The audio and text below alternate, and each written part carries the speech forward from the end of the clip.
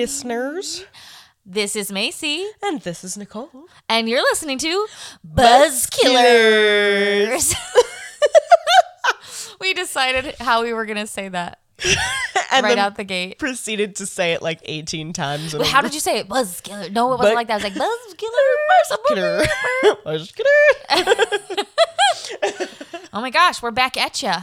Episode 13. 13. Lucky 13. And we're switching around on you guys this week. So Sorry. if you didn't, I mean, okay. Wait, I'm just going to try and start that sentence over again. I literally haven't taken a single sip of wine yet. No, I just took a little one. If you missed the chat we had last time, you missed the fact that it's Macy's birthday month. So we switched things around because on her birthday weekend, she's covering a story that takes place on her birthday. Yay! So we're switching it up a little bit so she can have her weekend. And guys, this might be a two-parter. Oh my God. It's probably going to be a two-parter. It's most likely going to be a two-parter. We'll probably have to stop recording at a little over an hour. Yeah. And pause. But I've been trying to really work my notes. So it's okay, this would be a good place to stop. Yeah. Or here. So it's going to be... It's going to be an interesting one, guys. It's going to be so good. I still have so many things to do for it. I have hair in my mouth. Yummy. Okay. Yeah. But guys, this week we are drinking this delicious wine. It's really good. It's also got this great ass bottle. Yeah. I don't even remember where I found this, to be honest. I don't remember what liquor store I was in that I found this. But it wasn't with me. It wasn't with me. We found the Walking Dead one with me. I think it might have been the one that was over where we got the wine near me, where I live. But it's called Jawbreaker, and it is a Cabernet Sauvignon. Cabernet Sauvignon. And it's got these skeletons with roses throughout them on the bottle. It's really cool. She sees in black and white, thinks in gray, but loves in color. That's what the back of it says. Profound. Right? It's so cool. It's actually really cool. I went to the liquor store yesterday with Tyler, and they have out all of their spooky wines in the center, in the center part of the store, because Halloween's coming, and so they have they had another one of the Moscato that we had that was so good with the dancing skeletons on it. They have a different kind. Ooh, forget what it's called, but we'll try it. La Cantina. La Cantina, yes. I saw one of those. There were a couple of other ones with awesome on them. I was like, awesome. Oh, when we went, there was quite a few. I've seen quite a few. I still want that one that has the blood drips down the bottle. Yeah. Yes. I forgot about that one. There's so many. Yeah. We thought we were we're probably going to run out eventually. I don't know, guys. There's a lot more of these than you think. We could start getting them online too. That Sometimes is true. People let you do that. Yeah. I don't know. Yeah, I think you can get wine delivered to New York. Yeah. Probably. I remember I think it was a year or two ago, it became a thing in Massachusetts where you could finally get wine delivered to you. Because for a long time you couldn't. Well, you can't even go to the liquor store in Massachusetts on the weekend, right? It's closed on Sundays. Oh, no, that's changed. Oh, changed? That used to be a thing. My dad was like, they won't let you get back. I say certain places might still abide by it, but nah. That would suck. They'd lose so much business just because of football Sundays. Oh my God, football Sunday, hell yeah! I forgot because those are coming up. In Massachusetts, if you don't live there, you don't really know. You can't get liquor or beer outside of a liquor store. You can't really get wine or beer here either. Well, you can get beer at at the grocery store, but you can't get wine in South Carolina. You can get wine. Yeah. That was awesome. One of the few things I miss. I would say that's the one thing I enjoy here is that you can actually get beer in the liquor store, in the grocery store. When you don't have anything, I'm sure that is the best. Mm-hmm. It was a pain because every time you went, you couldn't just go grocery shopping and pick up a 6-pack while you were in Massachusetts. It was you had to go out of your way to go find a liquor store. I have noticed this though about Wegmans, which is a brand out here in central New York. Big company. Huge grocery stores. They have all everyone I've seen basically maybe not the one closest to us, but there's the one near you, and then there's the one kind of out towards Tyler's mom's house too. That they have like liquor stores next to them, like purposefully, because they want you to be able to buy wine and crap after. Even the Tops, which is another grocery store, has a liquor store directly next to it. Yes. Yeah. Yes. Oh my gosh. But yeah. Anyway, now that you've been educated on liquor stores in Massachusetts and New York, we're gonna move on. We're gonna move on. I don't really think we have any big updates. We're getting ready for a Halloween party. Oh yeah! If you've been watching our Instagram stories, we've been putting up some cool things. I was gonna say this is gonna be the last episode to come out before the party happens, because this is our first episode of this is our first episode of November. Yeah, November. It's actually going to be on November 1st. Yeah, that's going to be posted. So guys, this is day after Halloween. Technically, yes. We're not recording it then, but it will be. So how was your Halloween? Tell us. What'd you do? Send us pictures of your costumes. Yes, because you're going to get so many of ours. Thank you, Tyler. Oh. Shout out to Tyler. He's bringing my dog water because he's great. And walking around. And he's trying to find his cell phone because Hold on one he second. Constantly loses it. Sorry about that. Tyler still couldn't find his phone, but interruptions I think might be done. I hope. He's never done that before. So, Macy, what is our November topic? Familicide. Thank you for saying it. I cannot pronounce that word. It is familicide.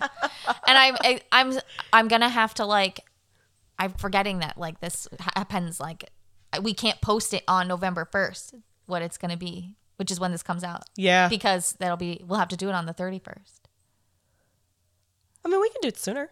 It doesn't matter. But anyway, our topic for November is familicide. Yes, that. And it's so exciting. We are not doing Chris Watts. Don't ask. No. That case still makes me very bitter. I'm upset. Macy wants him to die in a hole. I really don't like him. Painfully. And, anyway. So, and I just thought that would be, it's just the documentary just came out and I just wanted to do new things. So we have some awesome cases lined up. We really do. For this topic, guys. There's so many things to do and it's sad. So just be prepared. Trigger warning right up front. Very, very sad stuff happening. These are very sad, actually. Yeah, and we've got a case that has spook in it too. Oh my God, I can't wait. It's going to be so good. I mean, I feel like you'll be able to guess. Ooh, I have ideas. I'll have to tell you on a break. Okay. Because I keep being wait, talking about the podcast and us posting stuff and oh, wait. If you think you might forget them, write it down. No, I won't forget. I'm the kind of person that'll be like, oh my God, I have a great idea. Ask me in 10 minutes. And then 10 minutes later, I'll be like, what was that great idea? And I'll be like, what are you talking about?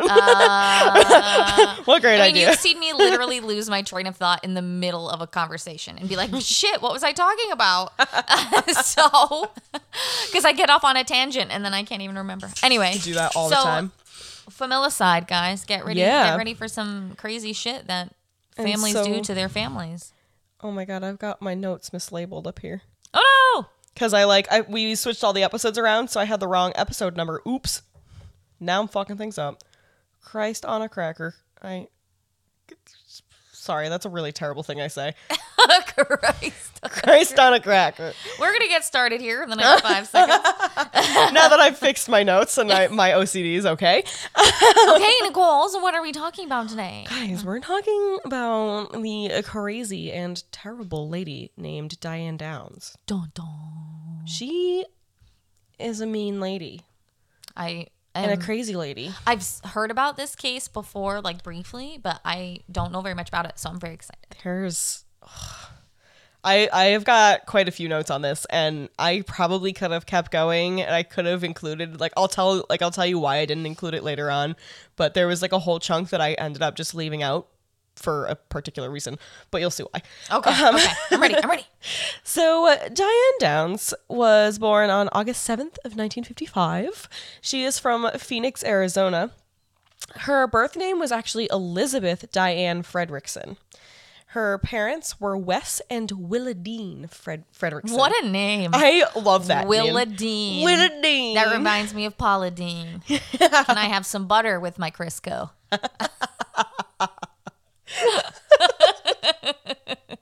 Paula Deen.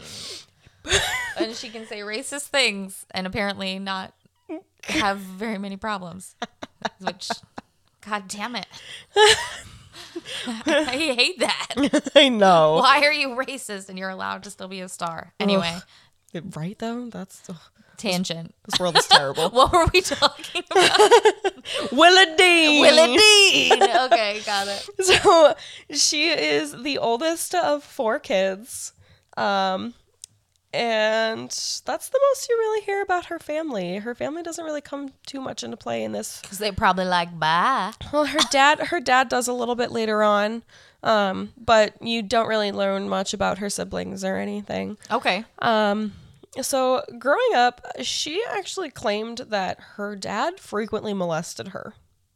And then he comes into play later on and is probably like... You'll see. So I'd say that's like one of the first facts I tell you, and just remember that one. It's important. So when she was going into high school, that is when she dropped her first name. She stopped going by Elizabeth and she started going by Diane. Okay. She attended Moon Valley High School in Phoenix, and this is where she met her husband. Okay. High school sweethearts. Yes. Got it. So they started dating, and her parents did not approve.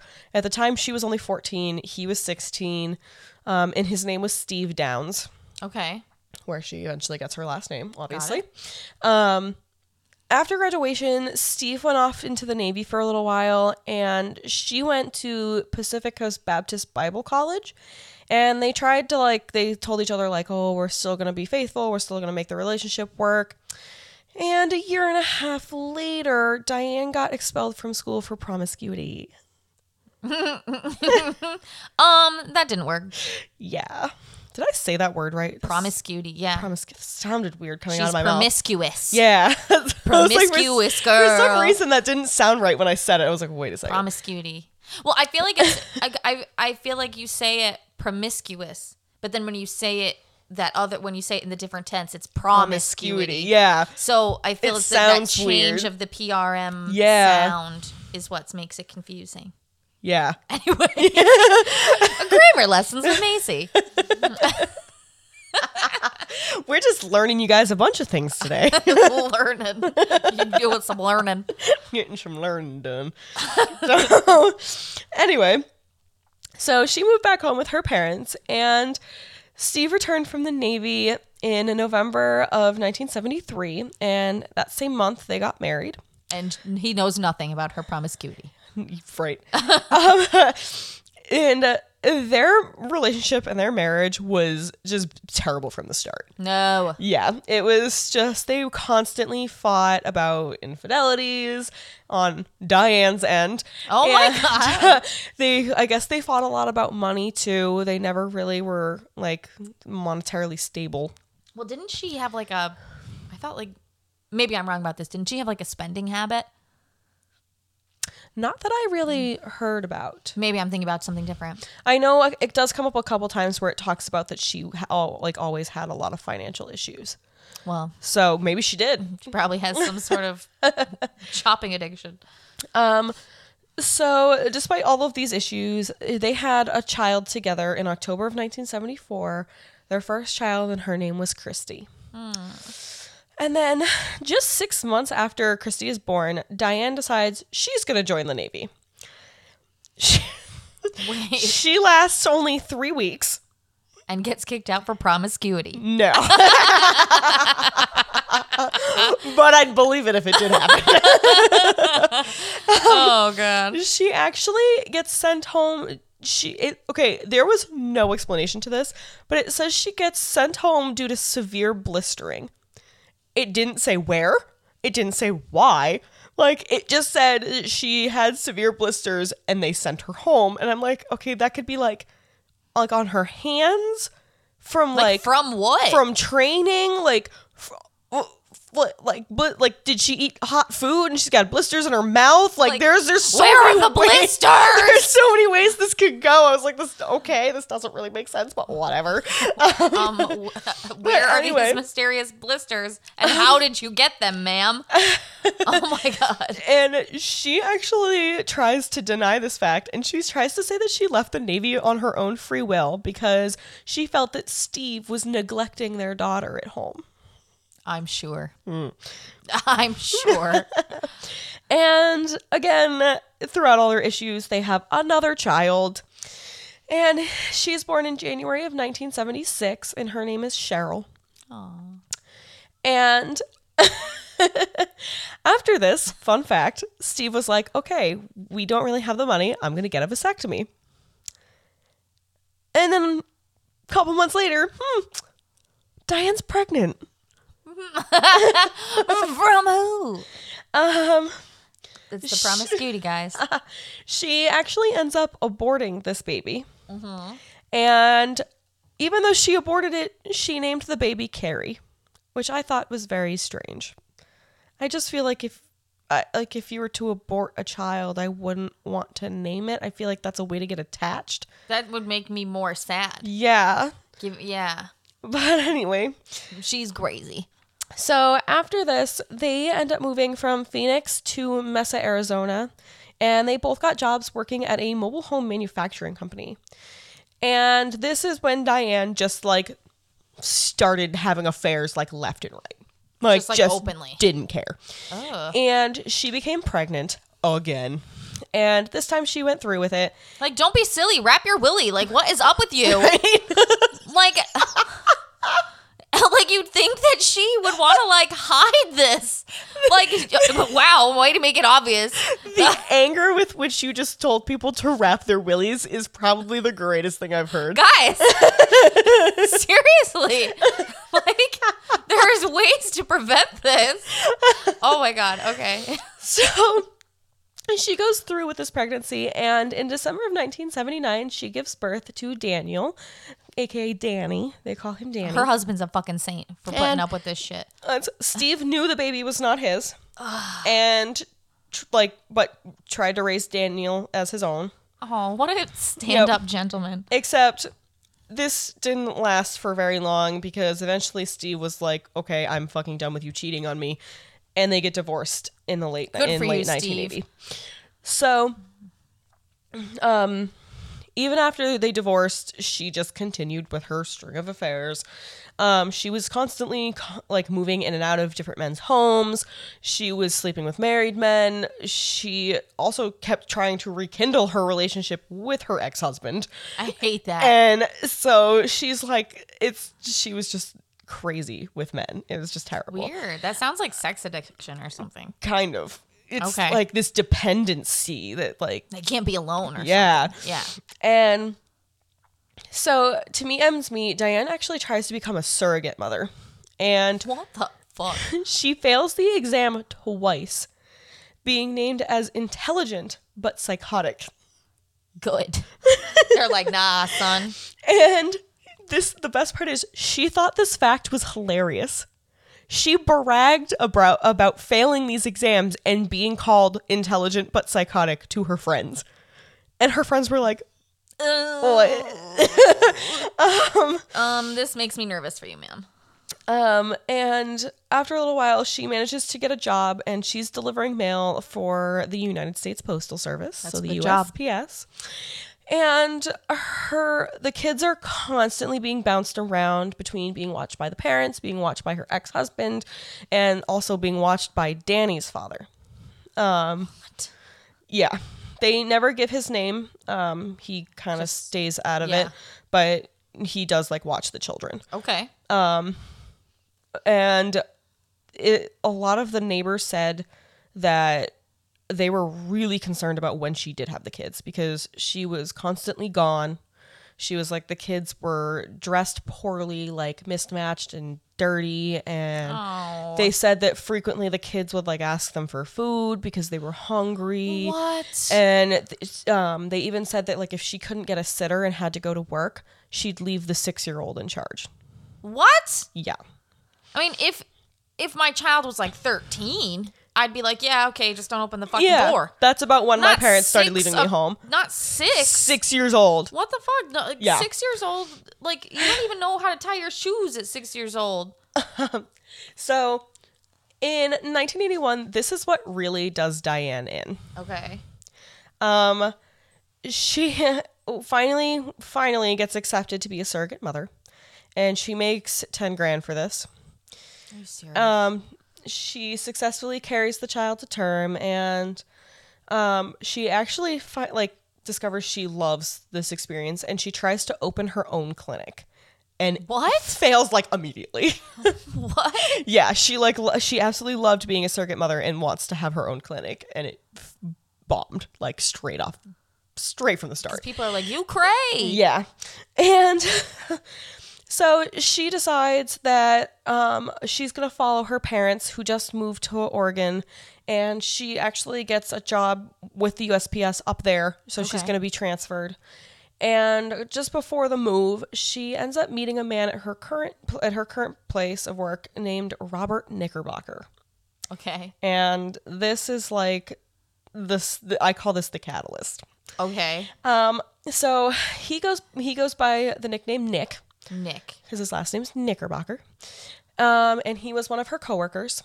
She fucking fell hard and fast for this guy. And they did have an affair.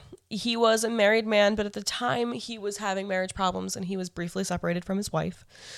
And Diane started demanding that he leave his wife. So after beginning to demand that he leaves his wife, she claims that Nick told her that he would greatly leave his wife, didn't care, would follow her to Oregon, wanted to be with her. Okay. He says this is not true. He actually ends up ending their relationship because she's like, okay, well, if you're not gonna leave your wife, like what the fuck? And he's like, okay, well, I don't want to leave my wife. I want to try and make things work. And so he ends things with her. Ooh. And she doesn't take this very well. Oh, I'm sure. She was obsessed with this man. And she does go forward with moving to Oregon, but she continues to write him letters, all the time. Weird. Show up at his house, randomly. Would go home and show up at his house. What? And finally, it was in April of 1983 that she showed up on his front doorstep, and Nick is like, this needs to stop. You are done. We are done. This is not happening. Yeah, what the hell? I do not want to be with you. I don't want to father your children. I do not want to be with you. Whoa. And it was that completely set her off.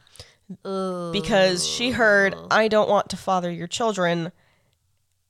And that's where police believe her motive comes from. Because she was so obsessed with this man, she wants to be with him any way she can. So without her kids. Mm-hmm. But did he mean I don't want to father your children, I don't want to be the father to your children, or I don't want to give you children, make you pregnant? They actually end up interviewing him. I got a lot of the information from the 2020 episode on ABC. And okay. Is it ABC or NBC? Whatever, one of those. Wherever 2020 is. Sorry. I think it's ABC. But anyway, they interview him, and he was like, it's an affair, it's a fling. I didn't want to be involved with her children because I didn't want them to get attached to me. He was like, I knew it wasn't going to go anywhere. I didn't want them to get to know me and then me leave. Exactly, because that's she's been letting all these men do this however long. Yeah. And that's traumatizing for kids. Mm-hmm, exactly. But Diane doesn't really understand this and takes it very poorly. So now we're going to flash forward to the incident, and then we're going to backtrack. Okay. So on May 19th of 1983, happy birthday to my mother. That is my mother's birthday. Oh my gosh. Not 83, but May 19th. She wishes it was 83. I love you, Mom. I promise you're not that old. She does it all the time. I'm old. I'm like, no, you're not. My mom does that too. I love you, Mom. Shout out to my mom. Shout out. So, May 19th, 1983, Diane shows up at the emergency room at the Mackenzie Williamette Hospital in Springfield, Oregon. Okay. She comes running through the door. She has been shot in the forearm. She tells doctors that her children are still in the car and they were shot in an attempted carjacking. So, just to give you some perspective, at the time, Diane was 27 years old. Okay. Her children, Christy was 8, Cheryl was 7, and Danny was 3. Okay. So the backseat of Diane's car is fucking covered in blood. Oh my Absolutely God. covered in blood. Cheryl, the middle child, was immediately pronounced dead. No. Christy and Danny, they thought they were dead. That's how barely hanging on they were. Oh. So this is what Diane claims happened this night. They had been visiting a friend of hers in a town called Marcola, and on the drive back, they decided to take a scenic route. She said that they frequently would do that. They would just take back roads to go sightseeing. Let me tell you, it was 10 o'clock at night. Yeah, you're not sightseeing shit. Yeah. So on their drive back, she goes down one of these back roads, and it is a very, very back road. Like, it is dirt. It is like no street lights, no lines on the road. There's nothing around. Ugh. And she comes across a man who's standing in the middle of the road, and she describes him as bushy-haired. He was a bushy-haired vagabond, and he's standing there trying to flag her down. Okay. So she pulls over to see what's wrong, thinking he just needs some help. Maybe his car broke down or something. Right. And this blows my mind. First of all, I would like backhand anybody that ever did this. Is so dumb. Don't do this. If some of you get flagged down, do not get out of your car.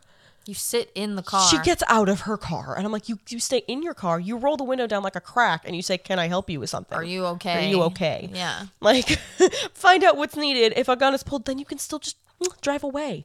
But anyways, her children were apparently asleep in the back seat when this happened. Oh, so you're definitely sightseeing. Mm-hmm. Fucking idiot. Yeah. So he pulls a gun on her. She had pulled over, stepped out, and asked him what was wrong. He pulled a gun and demanded the car. And Diane said no. And that was when she claims he took the gun and started shooting through the window and shooting her children. Okay. So Diane briefly fights with the man, pretends to throw her keys over the car and off into the bushes to try and distract him, and pushes him away. Once she does this, she gets back in the car, and before she can start speeding away, the guy tries one more time to stop her, and he reaches through the car window and shoots her in the arm. Ow. Okay. And right after that happens, she hits the gas and speeds off. And she speeds right to the emergency room at the hospital. And that's where the story picked up.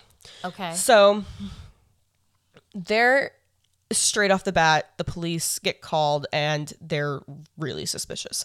Things just don't make sense.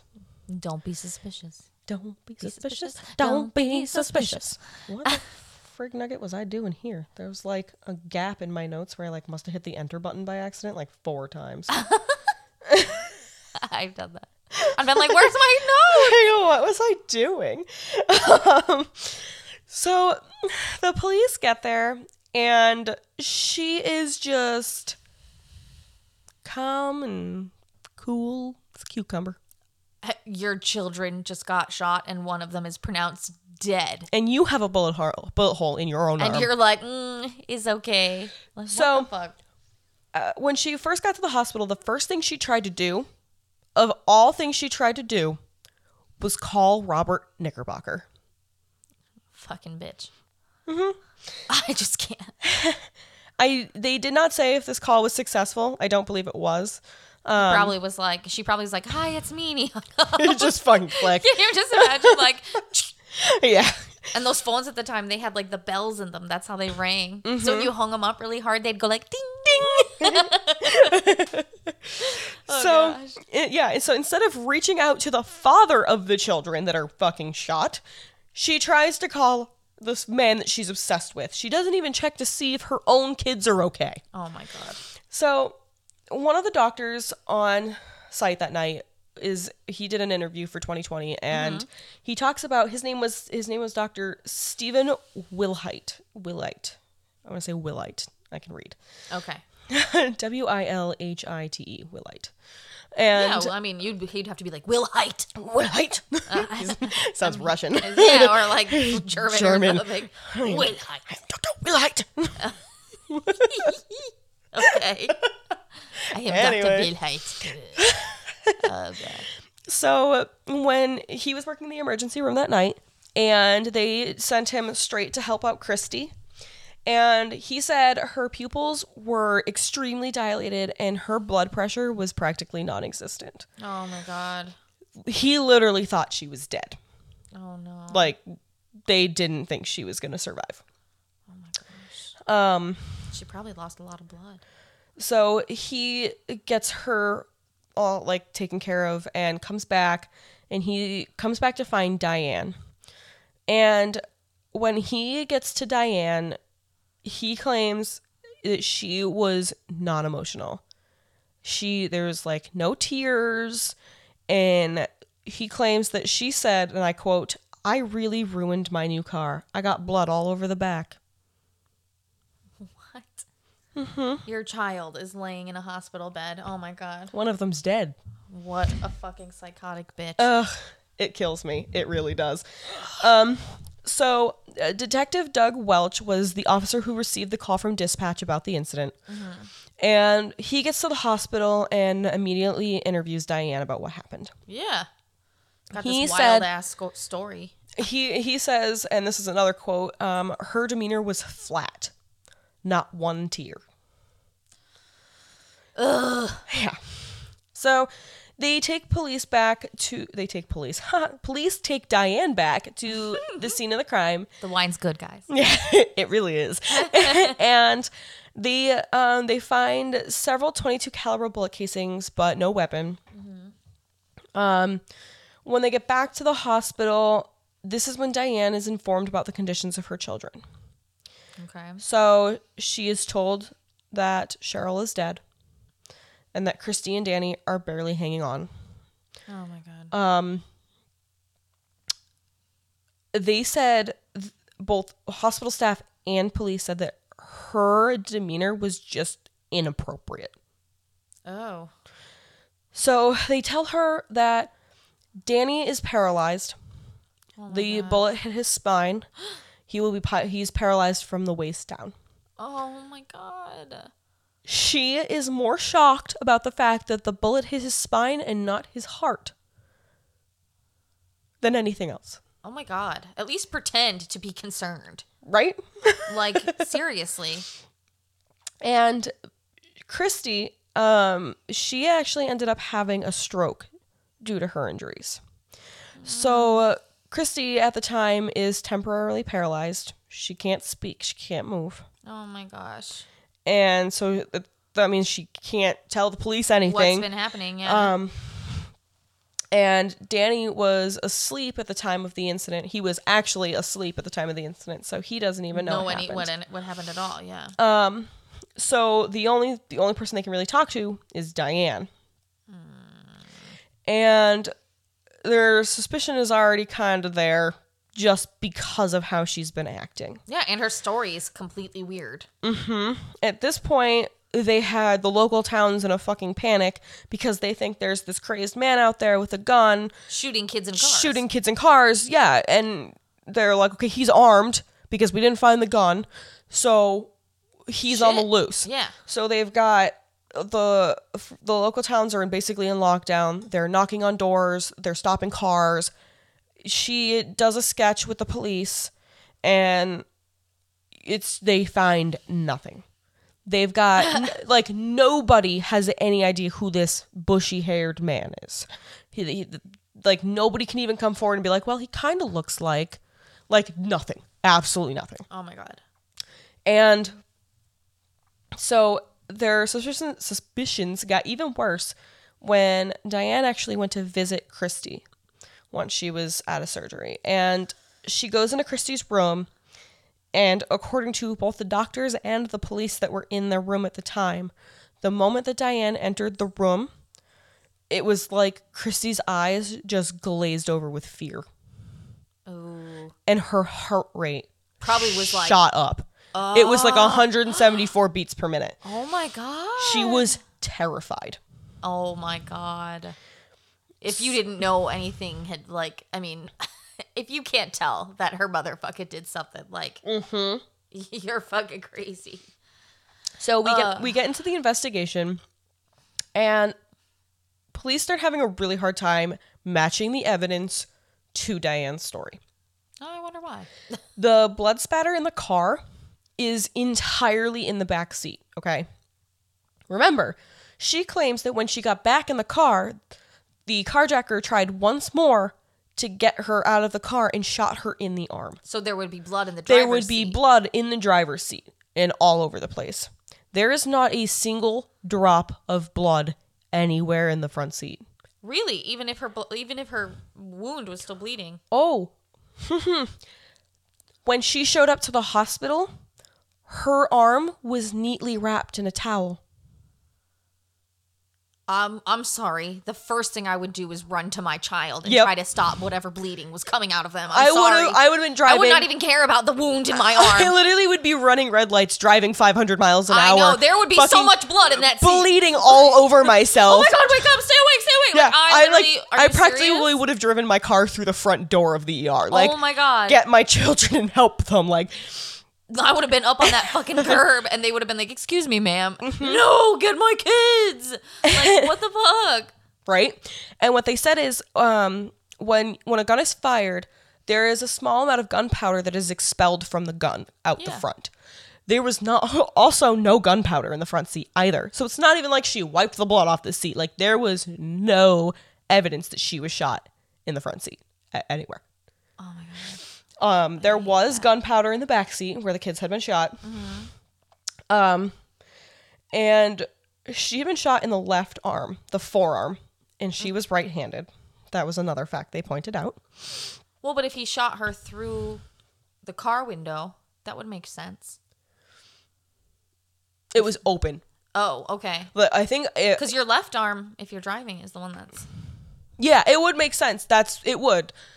But she is also right-handed, so it's also convenient.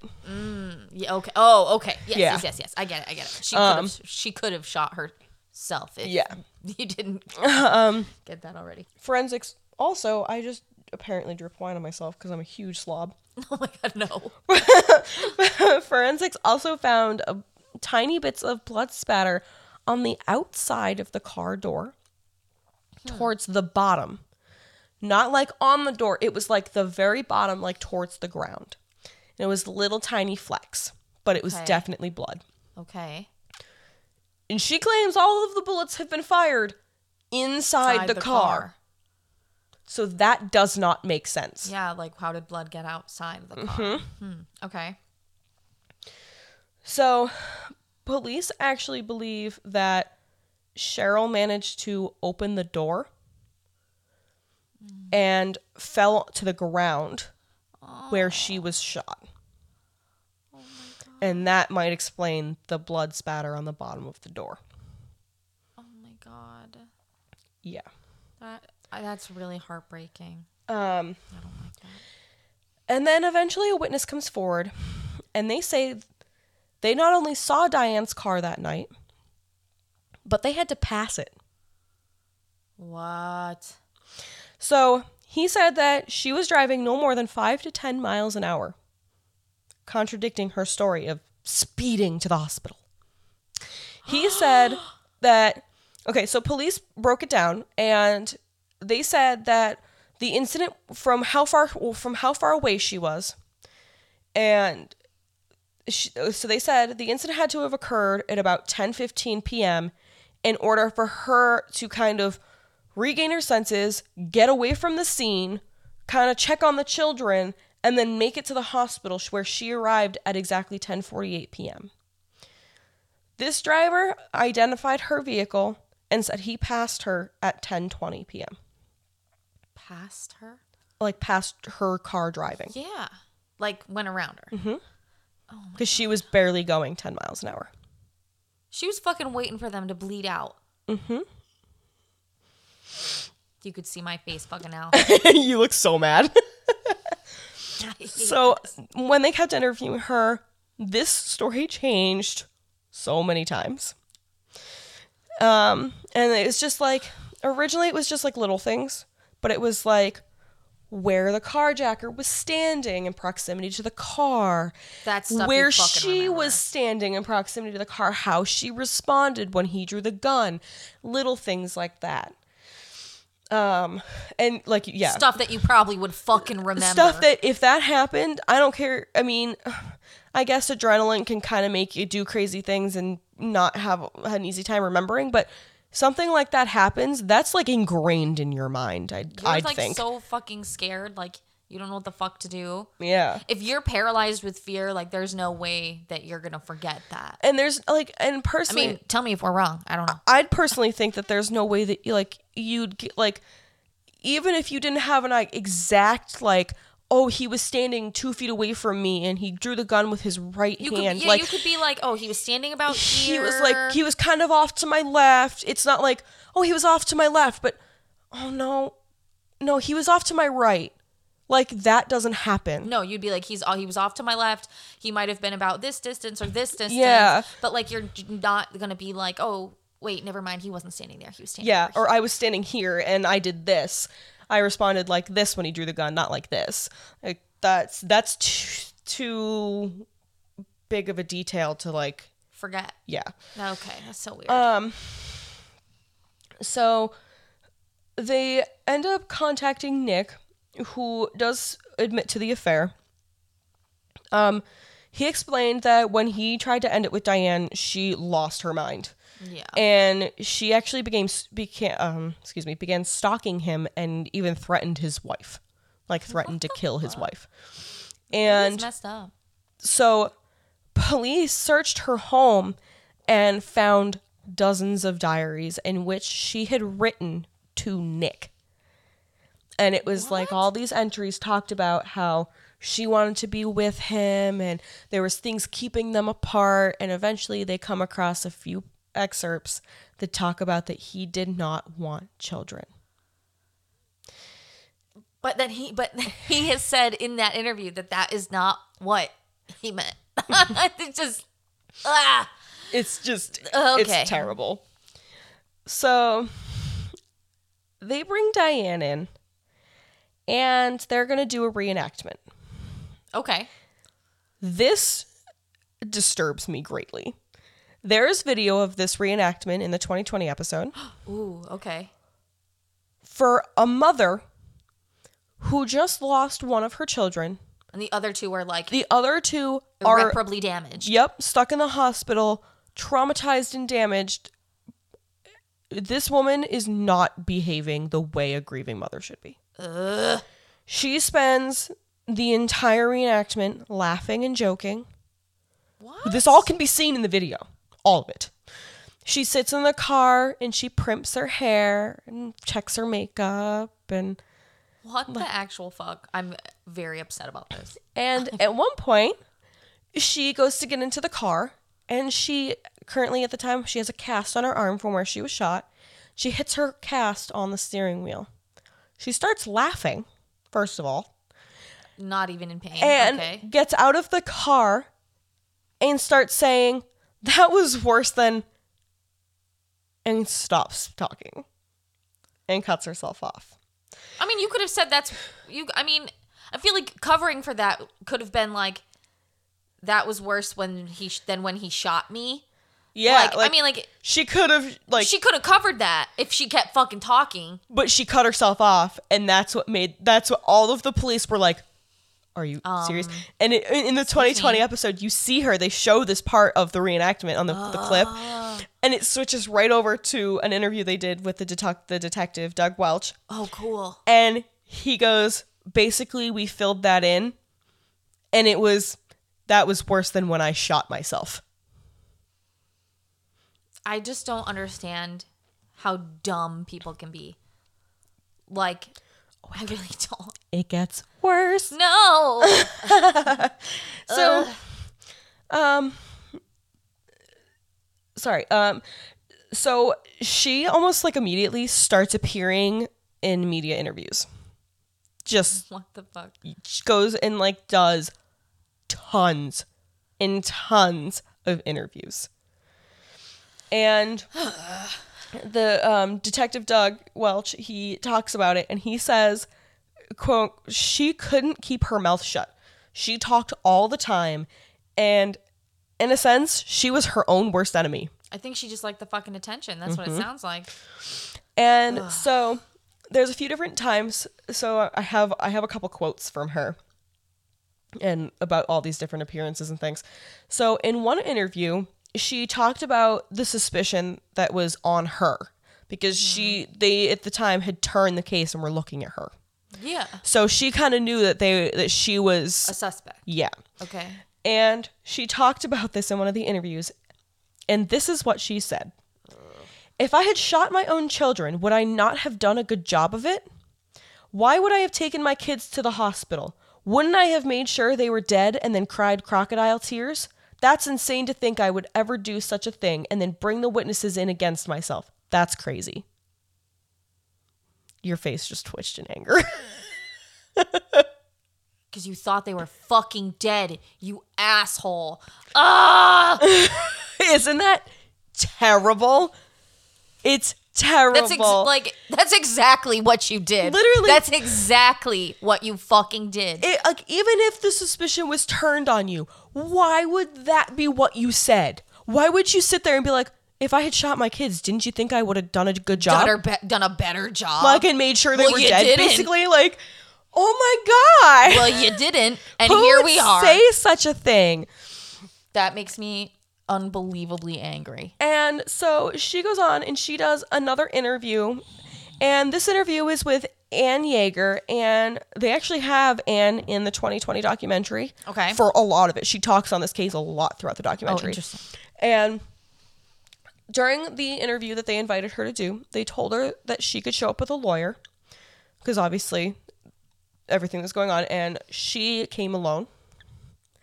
Oh, Diane came along. Diane came along. Oh, okay. I thought you were talking about the other lady. I'm sorry. No, sorry. I was confused. They told Diane she could bring a lawyer to sit in with the interview, and she did not. She showed up by herself. You should have brought a lawyer. Yep. Just So, an idea. Throughout the interview, she barely talks about the kids. Talks more about herself than anything. I hate that. She, at one point, says, when this man shot my daughter, my reaction was to snap back to my childhood, to the pain that had happened to me back then. What? My first reaction would be to get in the fucking car and to drive the fuck away. Like, if somebody just shot my kids, first of all, I would have tackled them to the ground and shot them. I would have And fucking then- gotten in front of the gun. I would have been like, fuck you. Yeah. Let me have that. Even if I got shot in the process, give me the gun. She spoke so nonchalantly about these attacks. And she just was so heartless. It was terrible. And she goes on and she says, again, another quote, "Everybody says you were lucky. Well, I don't feel very lucky. I couldn't tie my damn shoes for about 2 months." Insert a laugh. "It is very painful and is still painful. The scar is going to be there forever. I'm going to remember that night for the rest of my life, whether I want to or not. I wasn't very lucky. I think my kids were lucky. If I had been shot the way they were, we all would have died."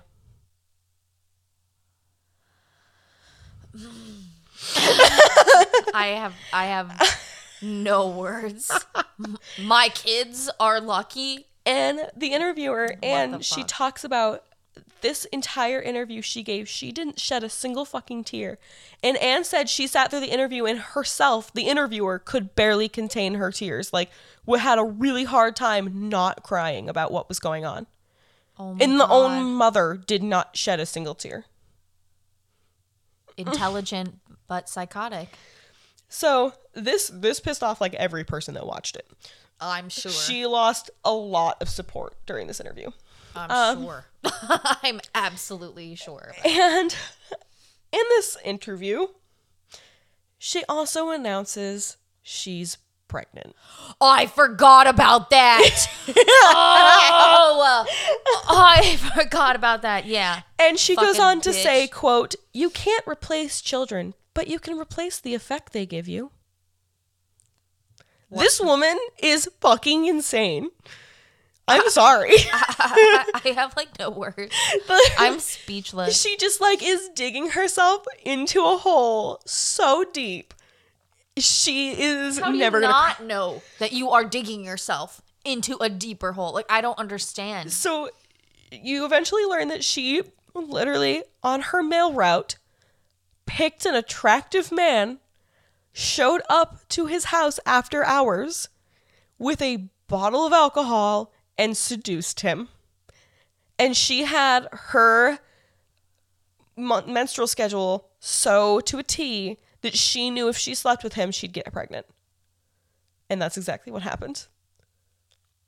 So she basically tricked this man into getting her pregnant because she wanted to have a child. That's like those people that poke holes in condoms and shit. Those people are... Those people, if you poke holes in condoms, please go away. Fuck you. Something's wrong with you. Yeah, you're fucked up. If you want a child that bad, go find somebody else that wants a child that bad. Exactly. Oh my God. And like, what? She literally... I mean, I'm sorry, they haven't actually said that she did it yet or whatever, but she just tried to kill her fucking kids. Yep. And now she's getting pregnant with another kid? For what purpose? She thought it was going to garner her sympathy. Nah, it just makes you look like a promiscuous bitch. Yep. You look crazy. Like, oh my God. So, at this point, the focus from the police is totally on Diane. Oh, I'm sure. And she felt this pressure. She knew it was happening. And this is when she changes her story again. She comes forward on her own and comes to the police and says she believes she knows who the attacker was. He called me by name, she tells them. And this is not in a detail that you... Right? They were like, well, you also said you were just taking random back roads. How would they have known where you were? Even if they did know you, if you were quote unquote sightseeing like you said you were, how did they know where to find you? Exactly. How did they know that's where you were going to be at that time? And so they kind of start picking her apart during this interview, and they have this on tape, and you can actually hear it in the 2020. They get to the point where she just like starts saying random things. Oh, it wasn't one person, it was two people. There was two people, they were wearing ski masks. I think they might have been corrupt cops. They might have been drug dealers. She says so many different things about who these people were. The police are like, what are you doing? Just shut your fucking mouth. And she's basically losing it. She's like trying everything she can to get this away from her. And so they get to the point where they ask her, did you kill your kids? This totally sets Diane off.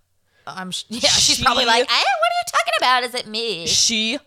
In the tape, you can hear her. She loses her shit on the cops. Oh my God.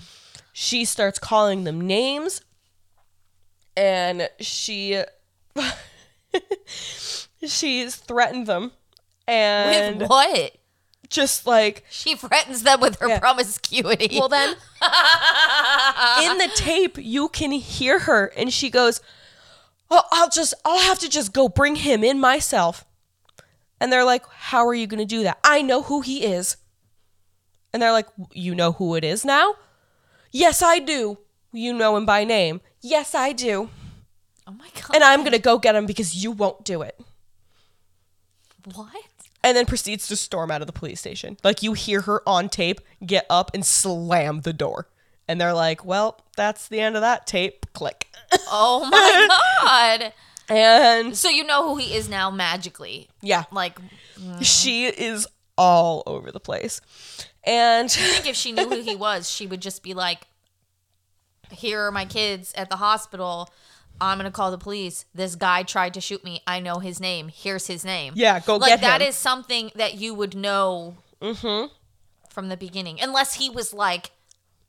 Yeah. Fucking have a mask or something. But I mean, she said they had ski masks, but she's just a fucking liar. It just like she does not help her. Just like a dove. She does just like a Nosedive.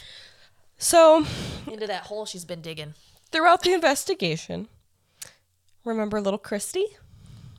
Well, Christy finally comes back. Oh my God. Yes. She was only paralyzed for part of the time. She was only temporary. And so she'd been going to physical therapy and also seeing a counselor. So... Are they in her custody? No. Okay.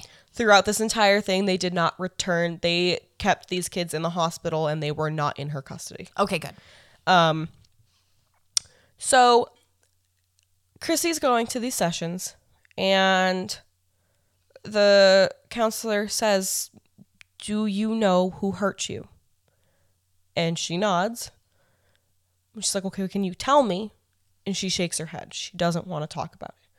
So the counselor starts this routine. And every session, she says, "I'm going to have you write down on a piece of paper who did this." And she had a fireplace in her office, and she said, "I'm going to have you write it down. Then you can take the piece of paper and throw it in the fire and burn it until you feel ready that you can hand me that piece of paper." Mm-hmm. And it took months, but eventually... This was like a smart fucking decision. Like, good for you, counselor. She eventually gets to the point where Christy writes it down and hands it to her and does not want to burn it. That piece of paper said, "My mom." Ugh. Which, if you didn't know already. So after they get this information from Christy, the kids are placed in protective custody. And obviously, Diane's arrested. The investigators were contacted. Diane is arrested. So she's arrested. It's 9 months after the incident. It was February 28th of 1984 that they take her into custody. They arrest her on 1 count of murder, 2 counts of attempted murder, and 3 counts of criminal assault. Oh my gosh. The trial started on May 10th of that same year. And prosecution, basically, they displayed all the evidence I just discussed. Their 2 main focuses being the journals describing the affair and the obsession with a man who didn't want kids. Mm-hmm. The second was obviously the testimony of Christy, mm-hmm. who they talk about when she took the stand. Oh my God, she took the stand? She had to. Against her mom. She's oh my God. 9 years old. Oh my God. And lawyers are assholes. Sorry, Dad. My dad's a lawyer. Sorry. But she took the stand and they said simply, "Do you remember who shot you?" And she just said 2 words, "My mom." So one thing that I couldn't figure out where to place this in the notes, so I added it here because they do bring it up in the trial. Okay. When the shooting occurred, when they were in the car, the radio was on. And the song "Hungry Like a Wolf" was by Duran Duran was playing. That was like the big song of the summer. It was played constantly, and that was the song that Christy said was playing on the radio when they were shot. Oh my God. So they start playing this song in the courtroom. What the fuck? Wait, the prosecution or the defense? Prosecution. Oh, okay. So they start playing the song, and Diane starts dancing, mouthing the words, bopping her head, tapping her toes. What the fuck? Like, dancing in her seat. Oh my God. The song should hold horrible memories. Horrible. It should be like a trigger. If your story is true, that song should be a fucking trigger. Mm-hmm. You shouldn't be dancing along to it like a fucking idiot. So, the defense tried to argue that Diane faced childhood trauma, being assaulted by her father. By her dad, yeah. And that this caused all of her odd behavior, led to all the promiscuity and the behavior issues. These claims were denied by her father. Completely denied by her father. Oh, do you remember the Casey Anthony case? Yes. Where she said that her dad abused her in trial, and that drove me crazy. That's what I was thinking about. Yeah. That's what I was thinking about. Casey Anthony tried to do that too. Yeah, because I remember I was like, there was some case where somebody accused somebody of accused their father, and the father was like so taken aback. Like, He was like, what? Yeah. Yeah, they were like with her. Yeah. From the beginning, and then she was like, "Oh, my dad abused me," and they were like, "What?" That's what I was thinking of, because for some reason I thought it was this, and it didn't happen that way, and I was like, "What was I thinking about?" Casey That's Anthony, exactly what I was thinking about. She did that. Like, what the fuck's wrong with you? So, and actually, a long time after the trial takes place, Diane actually recants that part of her story. So that wasn't true at all. At the end of the trial, Diane is found guilty on all counts. Good. On June 17th of 1984, she is sentenced to life plus 50 years. Between the verdict and the sentencing, Diane gave birth to the baby she was pregnant with. Ugh. She named that baby Amy Elizabeth, and it was immediately seized by the state and adopted into another family, and the baby's name was changed to Rebecca Babcock. I will tell you a little bit about Rebecca. She comes into the 2020 interview, and it's interesting. It's very interesting. Okay, cool. In 1986, the lead prosecutor on the case, Fred Hughey, and his wife Joanne actually adopted Christy and Danny. Oh, yeah. I love it. So they took them in, and they have raised them. Wait, what about Steve Downs? He didn't take his own kid back? Because isn't Christy his kid? Mm-hmm. He, like, falls out of it. There's, like, no mention of him at all throughout any of this. I know that this case got, like, made national news. Yeah. Because of what she had done. So, like, there's no way he didn't know about it. Mm-hmm. That's crazy. It is crazy to me. I would have come forward. I would have been like, that's my kid and I want fucking custody of her. Give her to me now. Right? Like, I would have been pissed. And Danny's father, like, in both of them throughout, like, it says throughout, like, growing up, they were watched, like, both Steve and Danny's father watched the children frequently. And they just didn't. And I guess they just. I mean, it's possible they were contacted and they were like, do you want to adopt these kids? And they were like, well. At this point, we haven't played a big part in their life. Yeah, so you know, it might be better if somebody else takes them. But that's strange to me. Yeah. Anyway, sorry. But, so 3 years into Diane's sentence, she escapes prison. What? She went missing for 2 weeks. Oh my God. And there was a countrywide search. Countrywide. What did she, like, dig out of her, like, cell with a spoon or something? Like all the way from Arizona to Oregon. And they had missing posters. Police were, like, everywhere looking for her. Everywhere. And she had actually taken off the jacket she had, scaled the 16-foot fence around the prison, thrown the jacket over the barbed wire, and hopped the fence. She went into the parking lot, hid under one of the cars, took off her jumper, her prison uniform, and left. What the heck? Oh my God. Yep. She hitched a ride from just some random people. They dropped her off at, like, some random restaurant not too far away. And she was actually found in the home only a few blocks away from the prison of another inmate's husband. Oh my God, yes, I remember that. Yep. Oh my God. So they, first of all, they interviewed this guy in the 2020 episode, and he is a fucking idiot. Oh my God. Like, you have to be to, like, hide. I want to be the fugitive. Like the stereotypical stoner. That, like, if you pictured a stereotypical stoner, that is exactly what he sounds like. Dude. Yeah, literally. That's tubular. So the reason she got there was her and that inmate were planning an escape, and that inmate had drawn a map to her husband's house, but Diane stole it and escaped on her own. Oh my God.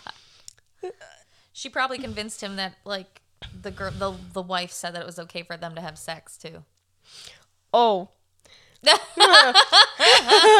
So, oops, did I stumble on something there? so she showed up at his front door, and he said that she didn't introduce herself by her real name, but he knew who she was. But he let her in anyway.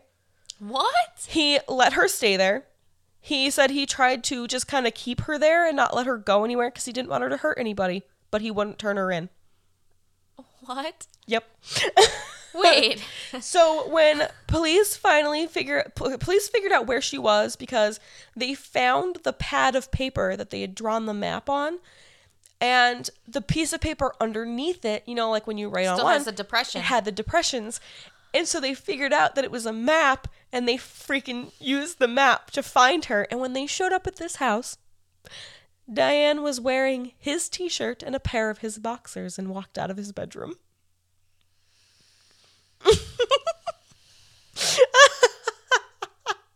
Maisie's just shaking her head. All I can think of this is like that song. It's like promiscuous girl. Da, da, da, oh my god, I haven't heard that song since middle school. I know. That's like the thing that keeps going on in my head. So, for that escape, she was given another 5 years on her sentence. Be in jail and she was moved to a higher security prison. Yeah, obviously.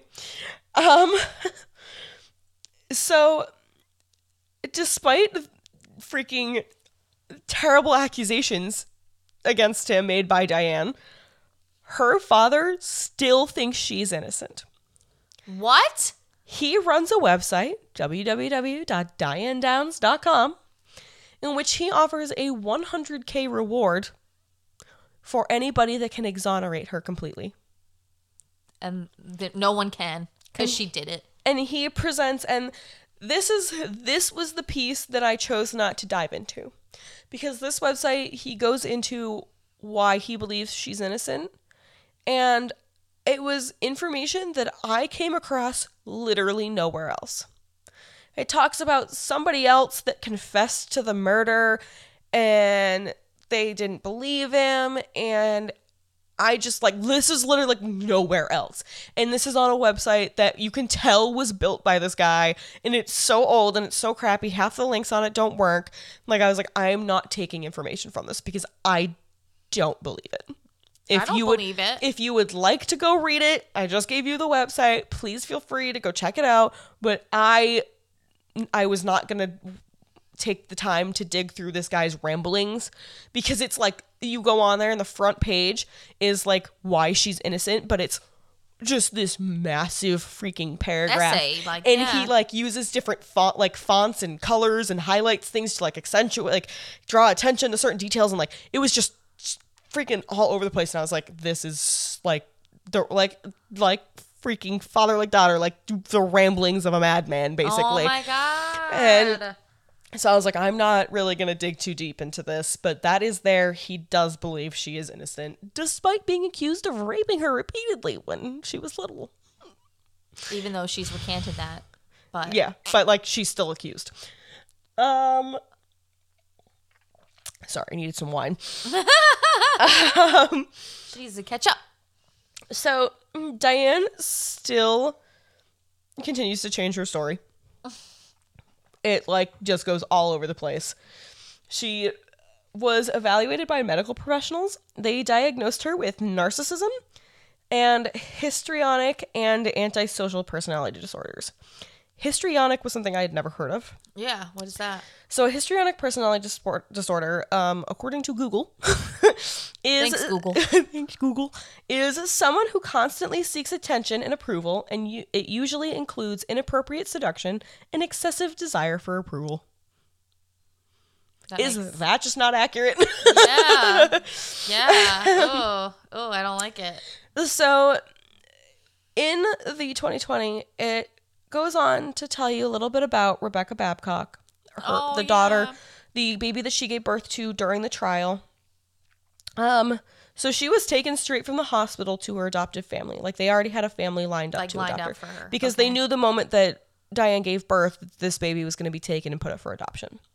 So the family was aware of who Diane was. They didn't care. They were like, there's a baby that needs a home and we want to raise it. Aww. So they said that growing up, they like, they were wary of her genes, and they kept an eye on her for odd behaviors, but nothing ever happened, and she was raised like a normal child. Rebecca grew up in Bend, Oregon, and she describes her childhood as like picture perfect. Aww. She said she had a great life growing up, and because just imagine the life she would have had if she lived with that psychopath. Like, well, it still affected her. Okay. So during the period of time when Diane escaped prison, the parents were absolutely terrified. Oh, that she was going to come get her or something. Exactly. Oh my God. Can you imagine? At that point, Diane was at a prison in Salem, Oregon, and they were only about 60 miles away.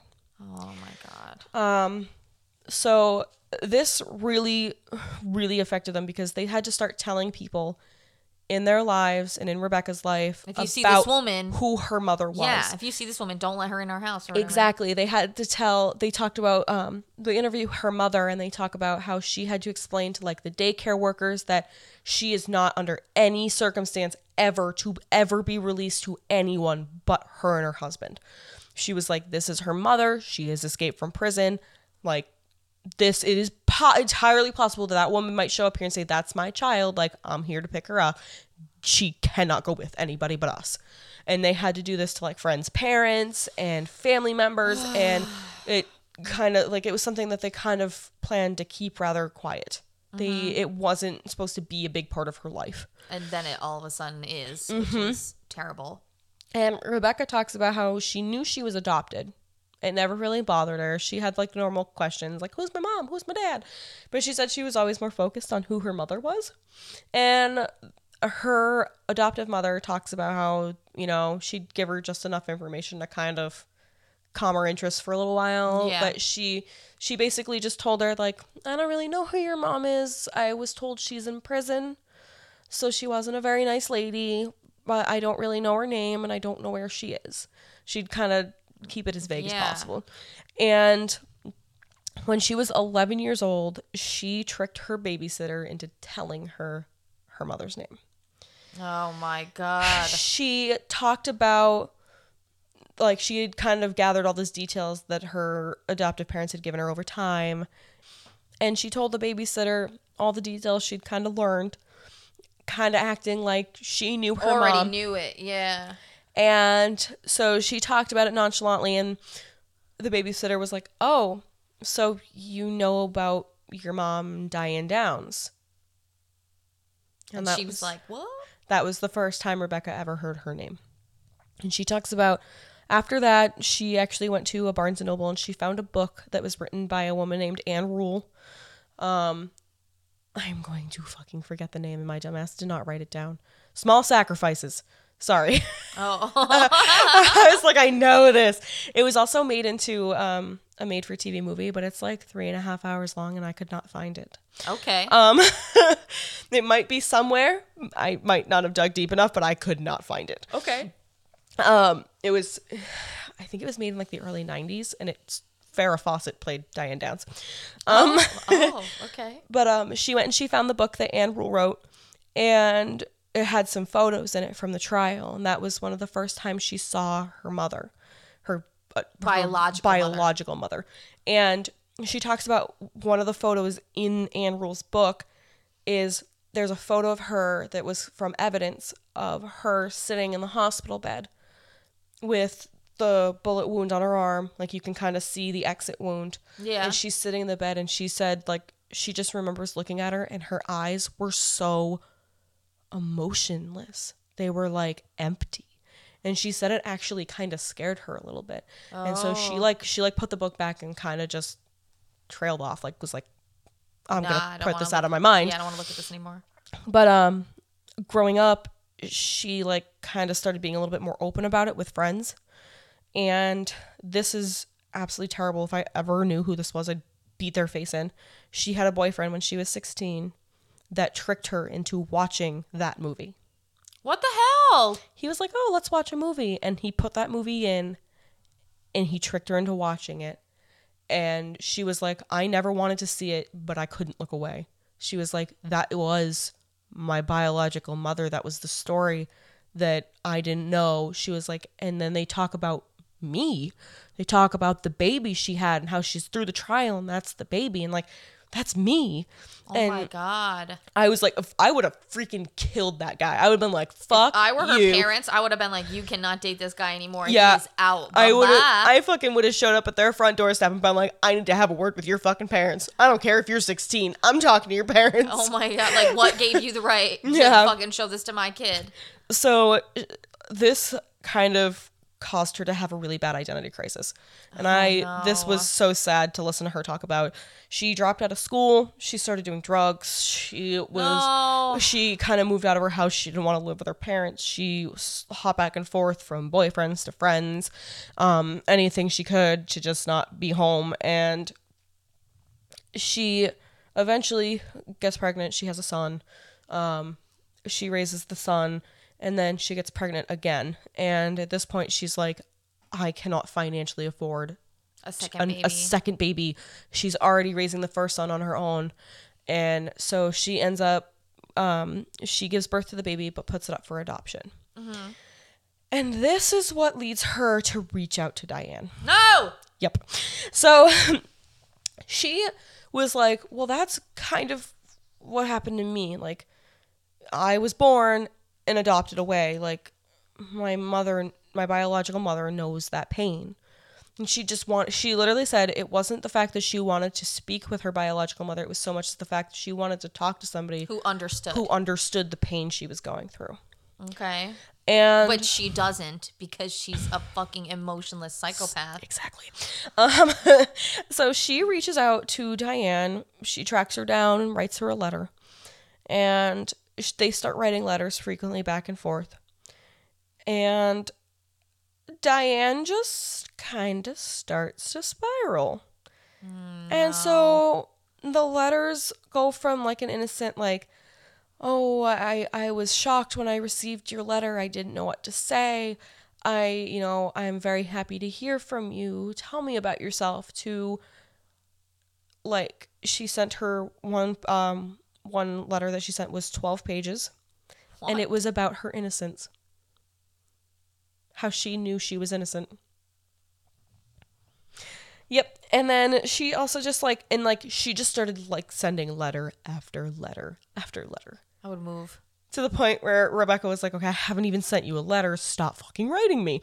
And oh my God. She was like, and they just got more and more bizarre. She said she started talking about conspiracy theories, that people were out to get her.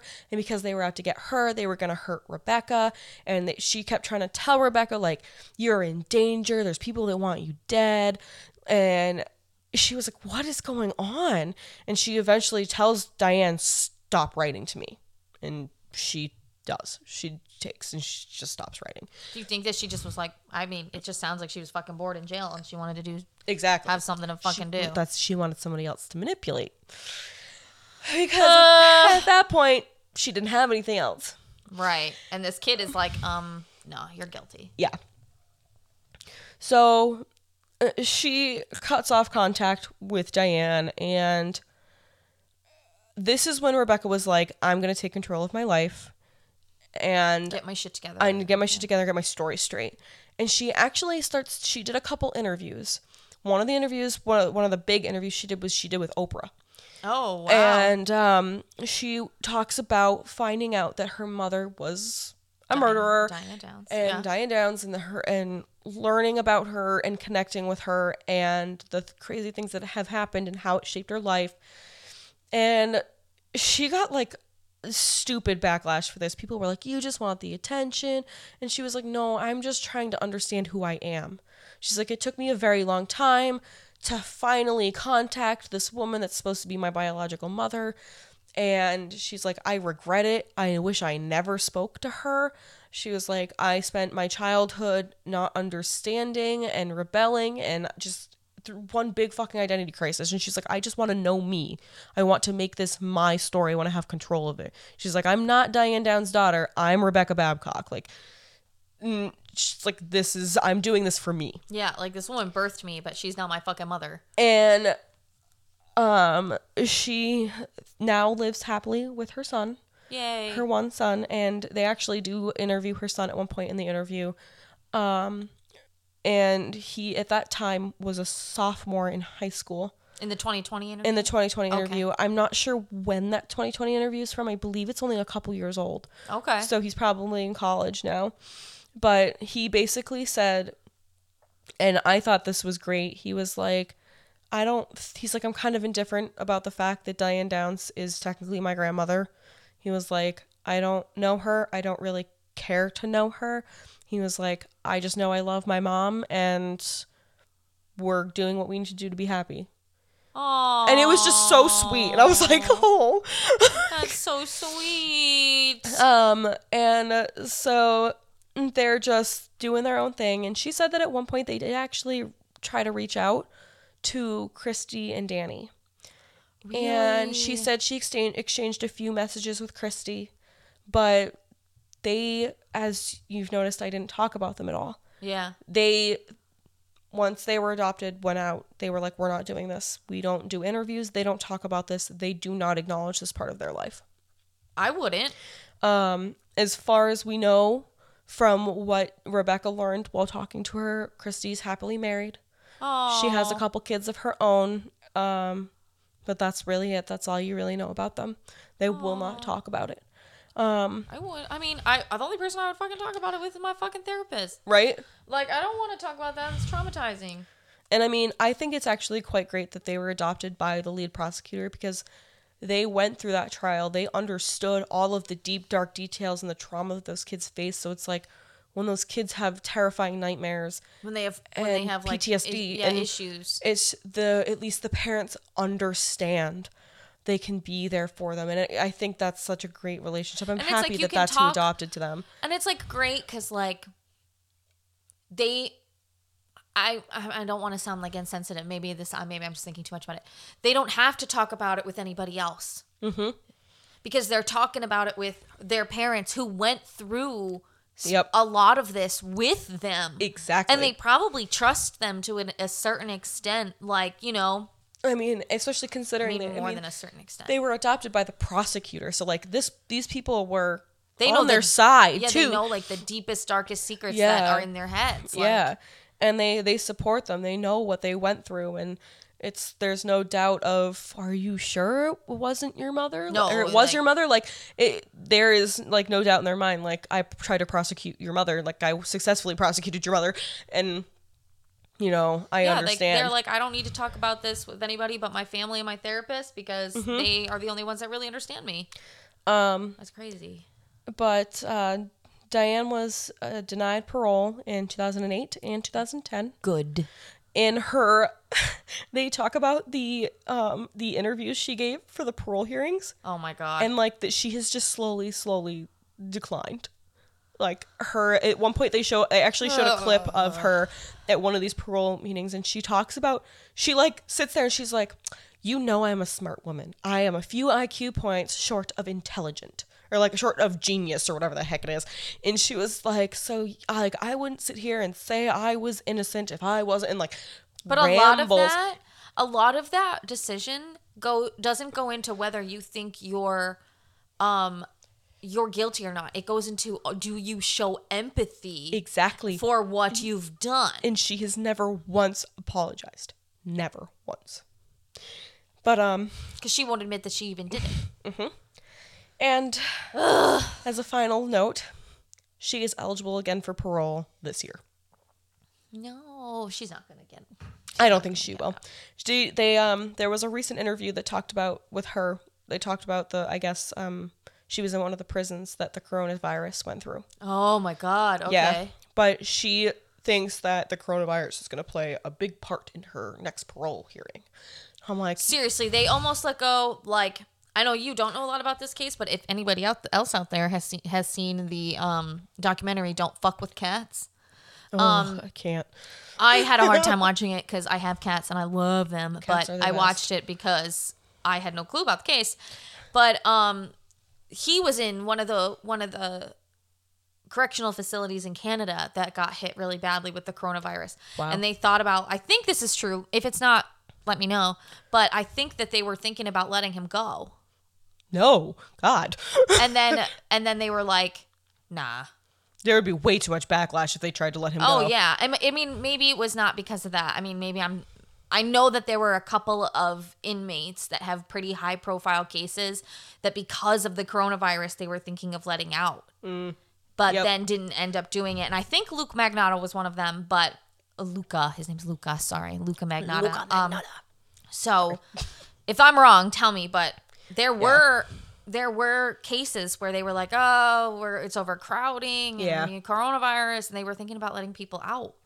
But I'm at this point where if it's already gone through their prison and they haven't let anybody out, I don't think they're going to. I don't think they will. And she doesn't seem at all empathetic in any way, shape, or form. No. And there was no mention of that parole hearing like being scheduled. It's probably canceled for the foreseeable future. I was going to say the 2020 documentary said that she'd be eligible for parole in 2020. All the articles I read said she is eligible as of right now, but there was no mention of that hearing having happened. Or any date that it might happen. Wow. Crazy. Yeah. So what a case. That's Diane Downs. Angry. She's evil. And like there's a couple other cases that if I was actually going to cover like more than one, because there's a couple other cases that are very similar to hers of parents that have killed children and tried to deny it for like certain reasons. Yeah, there's another woman that drove her car into a lake. Yep, that is Susan Smith. Yep. And I was actually going to talk a little. They actually do mention her in the 2020. Really? Yeah. Huh. Her, and there's a couple other ones that they talk about that have done very similar things. And I was going to talk about it, but I ended up with so many notes that I was like, if I try and talk about this, like I'm going to have like an 8-hour episode. Maybe we'll do a mini mixer this month. Because we were talking about this in like, we have a Facebook message that's like years long. Not years, because we haven't been doing this for years, but it's basically years long. A lot of talking. And we were like, wow, it would be cool, because familicide is, if you read the definition on Google, it says it's the majority of the time done by men. Mm-hmm. And sometimes it ends in like murder-suicide, where the guy will commit suicide after murdering his family. But then there are other winners like, Scott is it Peterson or Patterson? Scott Patterson? I think it's Peterson. I don't know. The Lacey's husband. Yeah. Maybe I'm not thinking of the right person. His name is Scott, isn't it? I don't know. Anyway, that the Lacey girl, that was pregnant, and he killed her, and then Chris Watts and Scott Peterson. Yes. Okay, there's another guy with a very similar name, from the documentary The Stairs. The Stairs? Or yeah, have you seen that? No. Oh my god, it's this guy that they think he pushed his wife down the stairs. Oh. And he says he didn't do it, but I think his name also is like Patterson or something. Anyway, they say it's a lot of the time with men, but there are these cases women tend to not kill their significant others. It seems like they tend to kill their children. Yes. Which the men do that too, but they also tend to kill their spouse. Yeah. So that's the interesting thing about, well, no, it's not interesting. That's the one thing about familicide that's kind of strange. Why is it usually men and not usually women? And if it is, and when there is a case that's a woman, why do they not kill their significant? They just kill the kids. Why? That doesn't. It's interesting. It's just weird. Mm-hmm. It's a weird fact about it. Yeah, but I don't like it.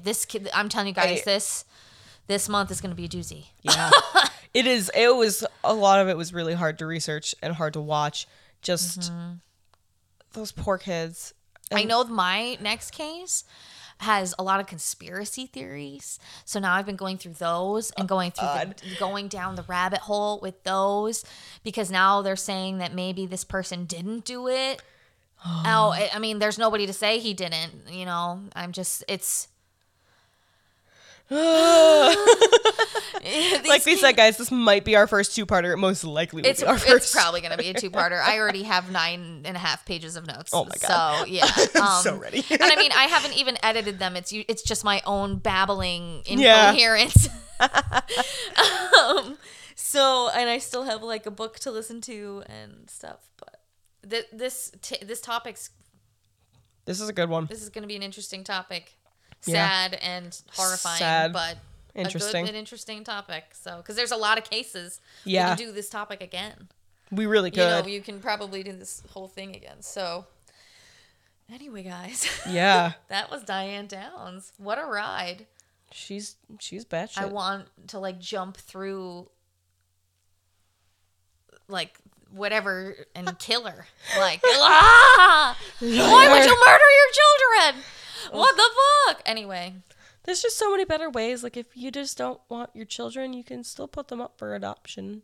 Drop them off at a church. Do something. He's like, just don't fucking kill them. Oh my God. Like, it's still terrible to abandon them, but at the same time, don't fucking murder them.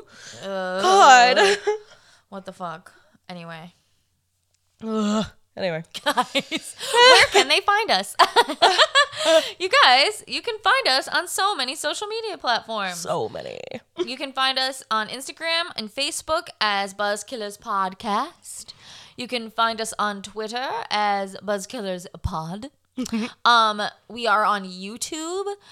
Try to look up Buzzkillers, a true crime podcast. That tends to be popping up better than Buzzkillers. But if you do Buzzkillers, a true crime podcast, it usually pops right up there.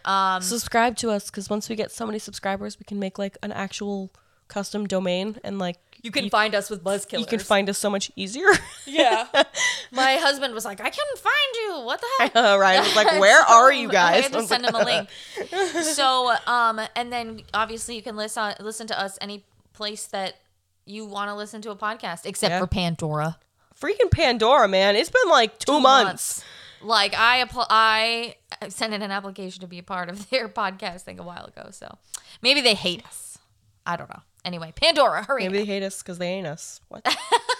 They hate us because you ain't us. Anyway, yeah, catch us next week. Yeah. We're going to have a really exciting Oh my God. episode. Guys, this is fucking get settled next week. Like, come with your slippers and we just do. We kick have it blankets. because, oh my God, we really do. I got hot because we were drinking wine and I took mine off, but we really do. We come to this in like comfy clothes and blankets. We take off our shoes. Billy is asleep on the couch. She's such a little baby girl. She's so good. She's got red paint on her paws because we were decorating the sheets. Yeah, we decorated some sheets for the party that we're going to use to cover the furniture, and we like blood splattered them with red paint and fun. Handprints and stuff, and the dog, her paws were a little bit victimized by the red paint. She kind of looks like she got hurt, but she didn't. She's not hurt. She's fine. Perfectly fine. Anyway, guys, we are happy that you're tuning in. Keep staying with us. We love hearing from all of you. Yes. We've been getting a lot of Instagram comments and stuff like that, and we want to hear from you. So yeah, tell us send more. us an email. Oh, that's one thing. You can also find us on buzzkillerspodcast.com. Yes. That's our personal domain name. Sorry, I can't talk. Domain name that we made for our website. It's awesome. You can read about the wines that we drink. You can read a little bit about us. You can also listen there if you want to, and you can send us an email. We have a little contact page, but if you're feeling rather rebellious or promiscuous, calm down, Diane Downs. Calm down. You can email us at buzzkillerspodcast@gmail.com. We'd love to hear from you. We'd love to hear your spooky stories, things you wanted to hear about, stuff like that. So let us know. Guys, tell us things. Yeah, we want to know about you. We love you. We love you so much. Anyway, that's that. And until next time. yeah, until next time. We'll catch you next week. Okay, bye. Bye.